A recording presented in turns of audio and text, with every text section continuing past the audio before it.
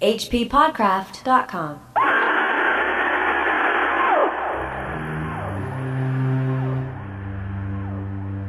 The 1,000 injuries of Fortunato I had borne as best I could, but when he ventured upon insult, I vowed revenge. You, who know so well the nature of my soul, will not suppose, however, that I gave utterance to a threat. At length I would be avenged. This was a point definitively settled, but the very definitiveness with which it was resolved precluded the idea of risk. I must not only punish, but punish with impunity. A wrong is unredressed when retribution overtakes its redresser. It is equally unredressed when the avenger fails to make himself felt as such to him who has done the wrong. It must be understood that neither by word nor deed had I given Fortunato cause to doubt my goodwill. I continued, as was my wont, to smile in his face, and he did not perceive that my smile now was at the thought of his immolation. Those were the opening paragraphs of The Cask of Amontillado by Edgar Allan Poe. Yet another tale of revenge, and we're talking about it here on the H.P. Lovecraft Literary Podcast. I'm Chad Pfeiffer. And I'm Chris Lackey. We're here at hppodcraft.com and Patreon. Who was that reader? That was friend of the show, Bob Hansky. Yay! You'll remember him from our Beowulf special. He was a guest on that. And I actually mentioned him last week when we covered Hop Frog. Mr. Hansky was my high school English teacher, and we both had him as a theater director. We did. But he read this story out loud to the class my freshman year. I remember it very well. It was very entertaining. I think he wore a funny hat. And when the story came up, I remember that, and I thought, I wonder if he'd be up for it. And I asked him, and he was. So good to have him back. It's so good. It's a Povember miracle. We've talked about the story here and there in the past. Most recently, we mentioned it when we were covering The New Catacomb by Sir Arthur Conan Doyle, which was really just a ripoff of this. Yeah. Less well done. Lovecraft, I don't know what his opinions were of this story specifically. He preferred Poe's more supernatural stories like Fall of the House of Usher or the weird stuff like Man of the Crowd, whereas this is more of a pretty straightforward crime story. Yeah. I'm sure he, like any critic, would have to hold this up as a masterpiece of short story construction and writing. Yeah. I honestly don't think there's a sentence out of place, and it builds effortlessly to a pretty horrifying conclusion. I think it's still, even in the modern day, pretty impactful. Yeah. The Cask of Amontillado was first published in the November 1846 issue of Godey's Lady's Book, which may seem like a strange home for it. Godey's Lady's Book was an American women's magazine that was published in Philadelphia from 1830 to 1878.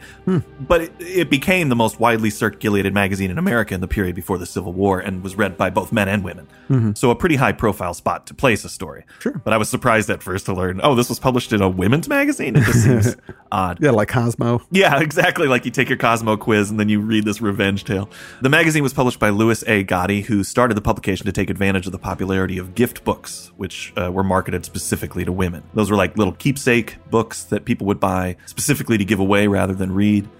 Godey's Lady's Book soon grew so much in popularity that folks bought it for themselves. I think it had a circulation of 150,000, and you could subscribe for $3 a year, which was a lot of money for people to pay for something like this. Right, yeah. Each issue contained poetry, articles, and engravings created by prominent writers and other artists of the time. Sarah Josepha Hale, the author of Mary Had a Little Lamb, was its editor from 1837 until 1877, and she only published original American manuscripts. So the author of Mary Had a Little Lamb thought, let's publish this Poe revenge story. And I think it was because, and a lot of people I don't think know this, but in the original draft of Mary Had a Little Lamb, Mary walls the lamb up in her basement a lot. My God, no. She's so tired of it following her around. But that was deemed too violent, so she went a different way in the final draft. That's not true, but that is where the story was published. The Cask of Amontillado was, much like Hop Frog, also an act of literary revenge on the part of Poe. Let's talk about that after we go through the story.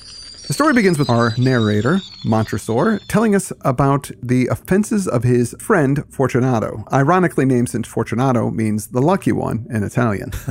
He says 1,000 injuries of Fortunato, but he doesn't go into any detail about what these injuries are. It's a mystery story, but the mystery is the motive, not the crime. Right. It's a why done it, not a who done it. It's a mystery that's never solved. No. Very unlike Hop Frog, where that was quite clear why he was exacting revenge on the king and his men. And in that opening, the narrator lays out how he thinks revenge should work. He says if he's going to punish Fortunato, it's no good unless he gets away with it. Because if he gets caught and busted for it, then it's not good revenge. Yeah. And it's also no good if Fortunato doesn't know that he's the one doing it. Mm-hmm. So you can't just walk up and hit him with the hammer. You know, you gotta, there has to be some kind of revelatory aspect of the revenge as well. Montresor says he's also given Fortunato no reason to suspect a coming revenge. He pretends to be his friend. I've read this story many, many times, but this time I really got hung up on something from the opening that I hadn't thought of before. Mm-hmm. He writes, "You, who knows so well the nature of my soul, will not suppose, however, that I gave utterance to a threat." So as the reader, I'm complicit in this in a way. Mm-hmm. You know, Poe has cast us in the story. We're Montresor's friend. Oh, yeah. We know him very well. And I was wondering, like, what's the context of this? Am I cool with this? Like at the end of the story, or do we have a good laugh about it? Or is this a confession years later?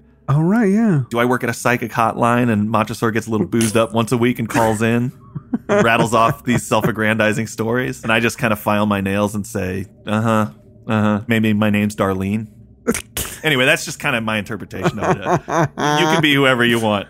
The important thing is that Montresor has suffered thousands of injuries from Fortunato, but now some insult has pushed him over the edge. Yeah. It's this one thing, also unspecified. He wants his revenge. So he's going to have to play on Fortunato's weaknesses. Fortunato believes himself to be a connoisseur of wines, mostly because it's fashionable, not for any particular love of wine and drinking wine. But I mean, he does like to get drunk, but his taste in his booze is rather suspect. Which I think that's a good description of all wine connoisseurs and wine experts. I think they're all kind of full of it. All of them? Well, you can certainly be a collector and know what you like and spend accordingly. There are differences in wines and, you know, there is a lot to how they're aged and created. But when people taste wine and talk about being able to identify it, it's bull. I hate to call you on this, but Mythbusters, there's an episode where they talk about purity of, it's not wine, but it was vodka and how many times it's been filtered. And they had a guy who was like a professional vodka taster, and he was 100% right every time. Okay. Like from 1 to 10, he knew, like just right away. He just tasted it, boom, boom, boom. So maybe there's something about that process, though, that does make it easily identifiable. But there was this study by Frederic Brochet in 2001. He was a PhD candidate at the University of Bordeaux. It's a pretty famous study. He dyed a white wine red. Oh, yes. I've read this. And he gave it to 54 wine science students. The supposedly expert panel overwhelmingly described the beverage like they would a red wine. They were completely fooled. Yes. This research was published in the journal Brain and Language, and the study has been replicated a lot of times as well. Wine science students. I want to just point that out.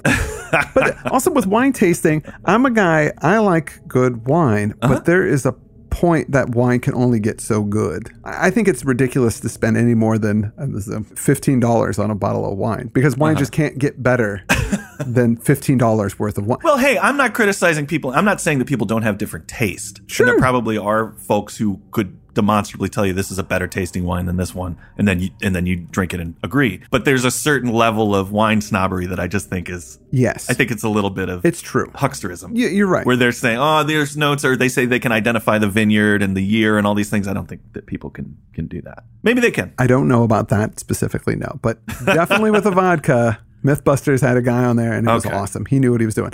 But wine is different than vodka, and there's a different process that it's used to make it and everything like that. I'm skeptical. That's fine. It's good to be skeptical. And there is a certain thing about people who are a little precious about their wine tasting. And I have to imagine that even in the 1840s, people were annoyed by wine snobs. So I think this is deliberate, even without knowing what Fortunato's insult was. We don't like him as readers because we already are thinking, well, this guy's a faker who pretends to know a bunch about wine, but really he's just a drunk. So the story is set in an unnamed Italian town during some kind of festival. Fortunato is drunk already. He's dressed up like a jester and he's wandering the streets. As you do. Montresor pretends to run into Fortunato in the street, and he tells them, I just bought this sherry, specifically Amontillado, which is the name of the story. Mm-hmm. And he says that he bought it really quickly because he was getting like a deal on it, but he's not sure if it's actually Amontillado or not. Mm. So Montresor says he's on his way to see this guy, Lucchesi, to see if it's actually the good stuff or not. And Fortunato, he says, Lucchesi cannot tell Amontillado from sherry, which is kind of a strange thing to say because Amontillado is sherry. Right. So this might be another clue to the actual lack of any expertise in Fortunato. It's a skillful ploy on the part of Montresor. He knows that just saying he's got the Amontillado may not be enough. Yeah. Fortunato has something else on his mind. But if he plays on this clear rivalry, he says some fools will have it that his taste is a match for your own. That's a good second motivation for Fortunato. Yes. He knows those two things, his love of wine and his competition with Lucchesi, that's what's going to get him into the caverns. Right. So all this talk gets Fortunato to say that he will check out the wine immediately. Like not even tomorrow or whatever. Let's go check this out. I'm drunk. Montresor says, well, you're on your way to someplace. You got things to do. He says, no. I ain't got nothing to do. Let's go check this out. Let's make this happen. Right. And so they go to his vaults underneath his house. Now, obviously, Montresor wants Fortunato to think that this whole thing is his idea. Right. You're going to your party. Enjoy your night. I'm going to go talk to Lucchesi. He's going to sort out for me. He's like, no, we're going to do it. And he goes, but where I keep the wine, the vaults are damp and it's encrusted with niter. You really got better things to do. And he still insists Fortunato's got to go check out this Amontillado immediately. And niter is potassium nitrate, also known as saltpeter. It's a white mineral found as massive incrustations and efflorescent growths on cavern walls. If it's damp, that stuff will grow. Mm-hmm. It's used in fertilizer as a meat preservative, and it's actually a part of gunpowder as well. Yes. But here it's used to impress how damp and cold the caverns are. It's not good for somebody in poor health. But as you say, Fortunato says, the cold is nothing. Let's go check out this sherry. And Montresor pulls a cloak around himself and dons a black mask as he leads him away, presumably covering his tracks so that later no witnesses will know they left together. They would have just seen Fortunato with this guy all in black. So Fortunato leads Montresor back to his own mansion. He knows where Montresor lives, so he's leading the way. And Montresor's just kind of hanging back, letting him, go there on his own. But there's nobody around the house because Montresor told his servants that he wasn't going to be home until morning, and they were not to leave the house. By him doing that, he knew they would all leave the house. He's a master manipulator. It's really funny. They take 2 torches and they go down into the cellar. Fortunato's bells on his hat jingle as they walk. Poe's playing on all the senses in this story all the time. Montresor points out the niter to Fortunato. Fortunato coughs a bit and then he coughs a bunch. And Montresor asks, are you sure you're healthy? You maybe shouldn't be down here. Maybe this is a bad idea. And he's like, no, I'm fine. The cough's a mere nothing. It will not kill me. I shall not die of a cough. And then Montresor says, true. Yeah. Because, he knows. He's not dying of a cough. So Montresor gives Fortunato some wine, which he drinks. He raised it to his lips with a leer. It really emphasizes his gluttonous personality. And Montresor toasts to his long life. I suspect he doesn't mean it when he does that. Yeah. So Fortunato comments on the size of the cellar. Montresor says that he had a great and numerous family. He says that his family's coat of arms is a huge human foot, and the foot crushes a serpent whose fangs are embedded in the heel. And the motto is, Nemo me impune lacessit. Yes, no one provokes me with impunity, which is also the national motto of Scotland. Yeah, it is. Impunity meaning you get away with it, right? So his family's all about punching back, or rather stomping back, since the coat of arms is a foot. It's crushing that snake that snake's not getting away with any bites with impunity. Isn't it the other way around? They're the snake, like the Montresors are the snake, that you step on me, you're going to get bit. Are they the snake or the foot? Because the foot is crushing the serpent and the serpent's getting revenge immediately. Yeah. Oh, you're right. Okay. I think so. That makes more sense because it's much cooler to be a snake than a foot. You don't want to be like, hey guys, look at me on this big foot. Much better. No, I'm that cool snake. Yeah, you're right. Now, literally, these are catacombs they're in. Meaning the bodies have been buried or interred here. That's what a catacomb is. It's a cemetery underground. There are skeletons about. It says we had passed through long walls of piled skeletons with casks and puncheons intermingling. So keep that in mind, too. It's a pretty creepy environment. So Montresor gives Fortunato some de Grave, which is very expensive, fancy wine. And Fortunato, he just downs it. This is the good stuff. You should, if he was this connoisseur that he was talking about being, he would just sip it and be cash. And like, oh, whoa, oh, hello, what's this? And he just drinks it.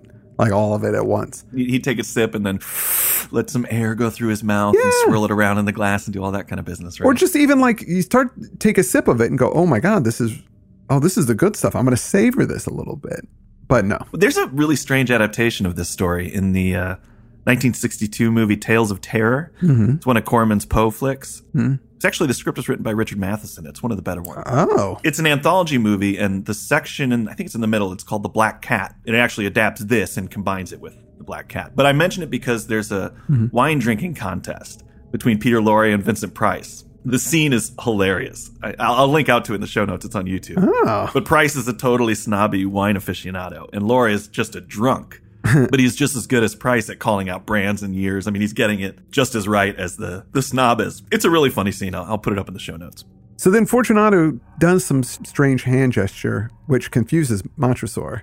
And then Fortunato says, "You're not of the Brotherhood," meaning the Masons.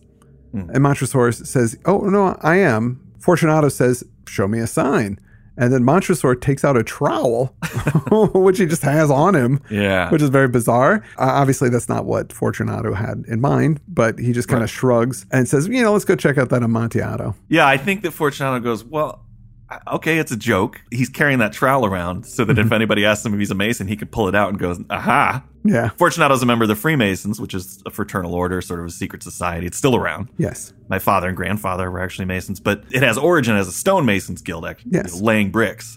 And so when he shows him the trowel, he's saying, see, I'm this kind of Mason. It's supposed to be funny. I kind of love that moment because Fortunato must think, boy, he's just carrying that around so he can make that joke. And that joke sucks. All right, let's just go. It's like an uncomfortable moment. Let's just go check out the Amontillado. I don't want to sit in this awkwardness. But what's also great about it, too, is it's foreshadowing like his death. Absolutely. Check it out. And Montresor is so confident in this that he's like, I'm just going to show him a tool of his demise right into his face, and he's not going to get it. Right. It's like in Alfred Hitchcock's Rope when they kill the boy, put him in the thing, and then serve dinner over his body. You know? There's an audacity to the killing. Right, exactly. So they get deep into the crypt, which smells bad and has human remains just lying around, as you said. It says the bones had been thrown down and lay promiscuously upon the earth, forming at one point a mound of some size. Within the wall, thus exposed by the displacing of the bones, we perceived a still interior crypt or recess, in depth about 4 feet, in width 3, in height 6 or 7. It's a really tiny alcove, and the bones were piled in front of it. It seems odd that they would be there, right? Yeah. So he's hidden this little enclosure previously. So Montresor tells him to go inside this small crypt. The Amontillado is in there. And then he brings up Lucchesi, which gets Fortunato all lathered up again and distracted. He is an ignoramus, interrupted my friend as he stepped unsteadily forward, while I followed immediately at his heels. In an instant, he had reached the extremity of the niche, and finding his progress arrested by the rock, stood stupidly bewildered. A moment more, and I had fettered him to the granite. In its surface were 2 iron staples, distant from each other about 2 feet horizontally. From one of these depended a short chain, from the other a padlock. Throwing the links about his waist, it was but the work of a few seconds to secure it. He was much too astounded to resist. Withdrawing the key, I stepped back from the recess. That all happens pretty fast. Yeah, it does. And Fortunato just must be so drunk and confused, he doesn't even really fight back. He just lets it happen. Yeah, he probably doesn't even know what's happening. Yeah. He's just like, what's going on here? What is this? Oh, I'm chained up. How'd that happen? Why is this happening? Montresor gets sassy, and he really likes confusing Fortunato, and he tells him to pass his hand over the wall and feel the damp. He goes, once more, let me implore you to return. No, I must positively leave you, but I must first render you all the little attentions in my power. So poor Fortunato just wants to know where the Amontillado is. He goes, the Amontillado! Montresor says, true, the Amontillado. Oh, man, he's so confused. So after that, Montresor uncovers some bricks and mortar that he had set up already, obviously under the bones that were piled up, and begins bricking up the crypt. Seeing this starts to sober up Fortunato. The earliest indication I had of this was a low, moaning cry from the depth of the recess. It was not the cry of a drunken man. There was then a long and obstinate silence. I laid the second tier, and the third, and the fourth, and then I heard the furious vibrations of the chain. The noise lasted for several minutes, during which, that I might hearken to it with the more satisfaction, I ceased my labors and sat down upon the bones. When at last the clanking subsided, I resumed the trowel and finished without interruption the 5th, the 6th, and the 7th tier. The wall was now nearly upon a level with my breast. I again paused, and holding the flambeaux over the masonwork, threw a few feeble rays upon the figure within. A succession of loud and shrill screams, bursting suddenly from the throat of the chained form, seemed to thrust me violently back. So this scares Montresor a bit, and he pulls out a rapier, which I didn't realize he even had. But he sees that Fortunato is not going anywhere. Right, he gets a hold of himself and continues his work. You know, that scene is so interesting because we're getting it just from the perspective of the murderer. Yeah. Poe lets us know that this voyage of discovery is going on in Fortunato's slow, drunken head. Yeah. By the way that he, first kind of just moans and then he screams, He does it in a really interesting sensory way. Montresor builds up the wall to shoulder height. And again, at midnight, he's almost done with the wall and he has a single stone to put in. He struggles to put it in because it's big and heavy and he's probably tired. And he hears a low laugh that raises the hairs on his head. Then a voice that doesn't even sound like Fortunato speaks. A very good joke indeed. An excellent jest. We'll have many a rich laugh about it at the palazzo. Over our wine. The Amontillado, I said.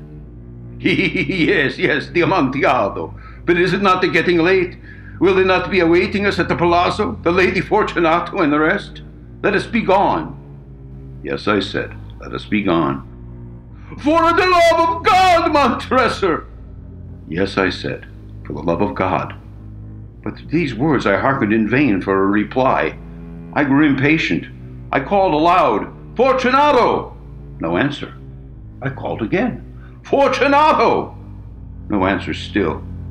I thrust a torch through the remaining aperture and let it fall within. There came forth in return only a jingling of the bells. My heart grew sick on account of the dampness of the catacombs. I hastened to make an end of my labor. I forced the last stone into its position. I plastered it up. Against the new masonry, I re-erected the old rampart of bones. For the half of a century, no mortal has disturbed them. In pace requiescat. Rest in peace. It's the end of the story. Yeah, so do you think that Fortunato knew what he had done? Like, it seems to me that he somehow realized that he was the victim of revenge. Like there's no point where he's going, why are you doing this? Why is this happening? He seems to kind of know. Right. Did you get that impression as well? Well, he definitely comes to some kind of, it's like he goes through the stages of grief here. First, it's the denial that this is even happening. Mm-hmm. And then there's obviously a little, hey, come on now, aren't we supposed to be a little anger? Where's the Amontillado? I don't understand. And then he gets to the bargaining stage at the end here. This is a joke. We're all goofing around, right? Yeah. And then when he finally finishes walling it up and we just hear that jingling of bells, it's like, that's the acceptance. I'm getting it. He must know. I feel like his crimes against Montresor are apparent to him. Mm-hmm. Because if somebody was doing something like this to me, I would be, why are you doing it? What did I do to possibly deserve this punishment? But he never says anything like that. So it feels like he must know what it is that he had done. And it must have been pretty grievous as well. It doesn't get explained to us. No. This ending is really chilling. And it also, there's something about it that speaks to a more universal human experience, which is somebody luring you into a bad situation through a false promise. Right. And that can happen a million different ways. I think everybody's had an experience like that. And a lot of the time you're just so clueless. And then when you go, oh my gosh, he's not really out of gas, or whatever it is. Yeah. There's really no friends in that cottage. I'm the only one that got invited to this party. Those type of situations. I don't know if he knows at the end. It's just hard to know what he's thinking in there.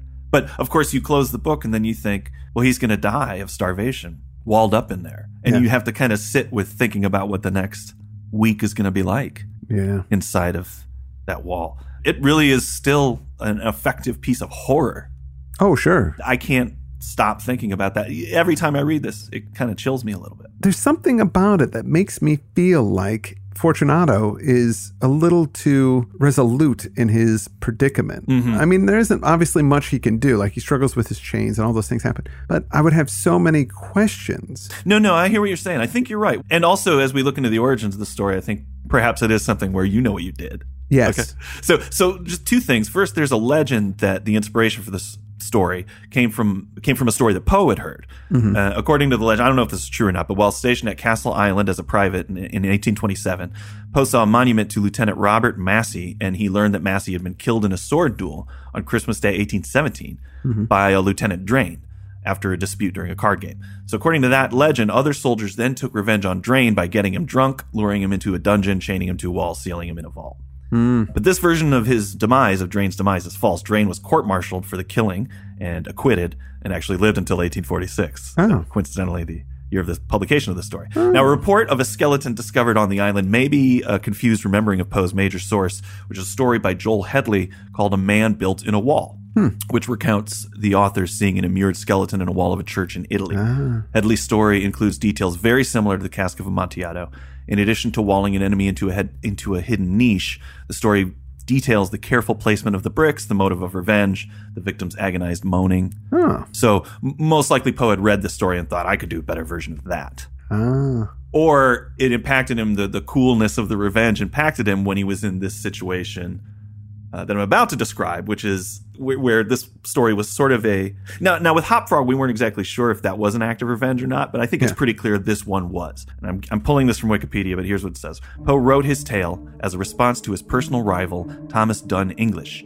Poe and English had several confrontations, usually revolving around literary caricatures of one another. Poe thought that one of English's writings went a bit too far, and he successfully sued the other man's editors at the New York Mirror for libel in 1846. Oh, whoa. That year, English published a revenge-based novel called 1844. The plot was convoluted, difficult to follow, but it made references to secret societies and ultimately had that main theme of revenge. It included a character named Marmaduke Hammerhead, the famous author of The Black Crow, who uses phrases like nevermore and lost Lenore. It's obviously a reference to The Raven by Poe. Sure. This parody of Poe was depicted as a drunkard, liar, and an abusive lover. So it was pretty insulting. Sure, yeah. Poe responded with this story, and there are very specific references to English's novel in it that we probably just didn't see. All right. Fortunato makes reference to the Secret Society of Masons, which is similar to that secret society in 1844. Even makes a gesture similar to one portrayed in 1844. English had also used an image of a token with a hawk grasping a snake in its claws.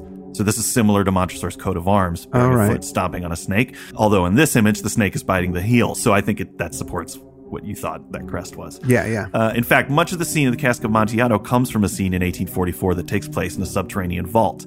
In the end, then, it is Poe who punishes with impunity by not taking credit for his own literary revenge and by crafting a concise tale with a singular effect, as he had suggested in his essay, The Philosophy of Composition.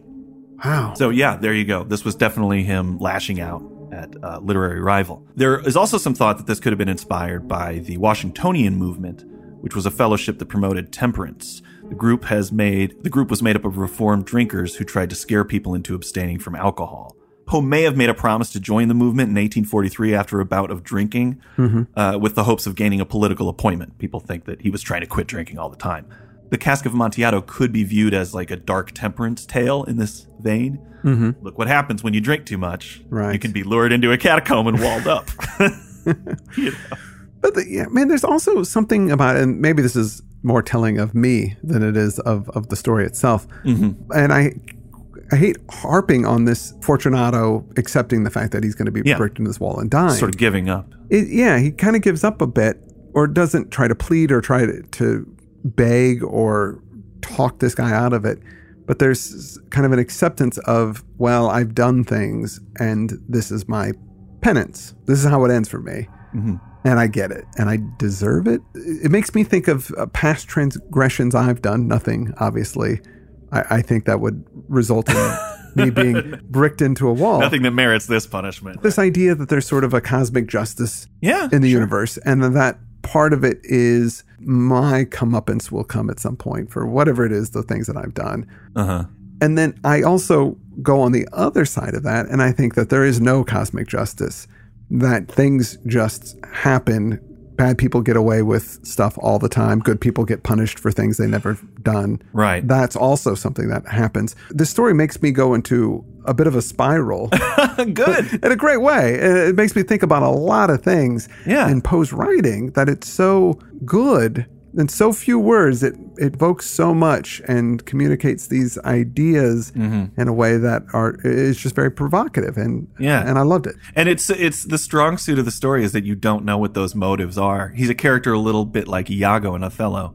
He does all of this terrible stuff to the people, but you have to kind of guess at why he's doing it. But I think the reason Poe did that is because he wanted English to read this and you know what you did. Yeah. Right? So he's not going to spell it out in the story. But that ends up being the strength of the story. And the interesting thing is that he uses these verbs like leering and refers to him guzzling the wine and his drunken behavior. The narrator's running him down and trying to make you not like him. But in the end, as you're saying, like you ended up identifying with the victim. Yeah. Despite all of that. Despite all of it, yeah. Pretty artful story when you can pull that effect Yeah, off. because specifically because he hasn't done, we don't know what he has done. Right. So we kind of give him, I gave him the benefit of the doubt. Because if he goes, yeah, he raped and murdered my mother, then it'd be like, oh yeah, that guy needs to get bricked into a wall. Sure, but then the law would be involved. I mean, this story really gives you the impression that Montresor is crazy. Yeah. Or that he's the type, he's going way overboard on this perceived insult. Maybe he did insult him or question his honor, or Fortunato's not even aware that he did it. He thinks they're friends. Yeah. So what could this insult really have been? Man, I think about like being a young person and how people can be very cruel when you're young, and people will say terrible things as a joke, but also maybe as to be intentionally cruel, but they'll play it off as is. It's supposed to be funny or something. So there's that weird, maybe in these kind of aristocratic circles that these guys were in, Fortunato would say really cruel things, maybe intending it as a joke, but also maybe trying to put this guy in his place. There's kind of an ambiguity to it where you can't really go to, you can't go to the authorities and say this guy said mean things to me. Right. I think it was either like a passive aggressive insult like that, or he was talking behind his back and he's duplicitous. Sure. And it got around to Montresor. Yeah. But even that's not worth being walled up alive over. No, God, no. Jeez. But anyway, yeah, it's a freaking great story. Poe is a legend for a reason. I mean, it's just really a perfect story. And we're going to be doing more Poe this month. It is Poe-vember after all. Next week, we have got The Telltale Heart, which is another sort of revenge story. It's certainly perspective of the murderer story. The motivations in that are even more murky and insane. Yeah. So it's a neat trajectory we're on here, going from Hop Frog to this to that. So that's going to be a cool trip. I want to thank Bob Hansky for reading for us, Mr. Hansky. Oh, Mr. Hansky, thank you so much. It's so good to hear your voice again. You were such an inspiration to me as a young man, and I love you. I love you too, Bob. I'm comfortable saying Bob. I can do it. It doesn't feel right saying Bob. Yeah, I know it doesn't. I'm lying. I'm lying to myself. But you know who I don't want to lie to are our patrons. I want to tell them the truth that they're awesome. Yes, they are awesome. I'm going to say a few of their names right now, and I'm going to start with Michael Littlejohn. Thank you, Michael. Christine McCann. Scott Benson. Judy Morris. Aaron Kimbrell. Bill Jensen. Eric Gordon. Eric in Chicago. Eric Street Pizza. Oh, yeah, Eric. We've hung out with Eric. Yeah. That's right. We had some street pizza with there. It's not pizza that you buy on the street. That's pizza that is on the street that you eat. Yeah, you sit on the street and you eat pizza. I want to thank Connor Fitzpatrick. I want to thank Jonathan Alvis. Clint Page. And Becca Reed. Thank you so much for being part of the team and supporting the show. We're so grateful to have you, and hope you're enjoying Poe-vember. We'll be back with more of it next week. For now, I'm Chad Pfeiffer. And I'm Chris Lackey, and you've been listening to the H.P. Lovecraft Literary Podcast. At hppodcraft.com. hppodcraft.com.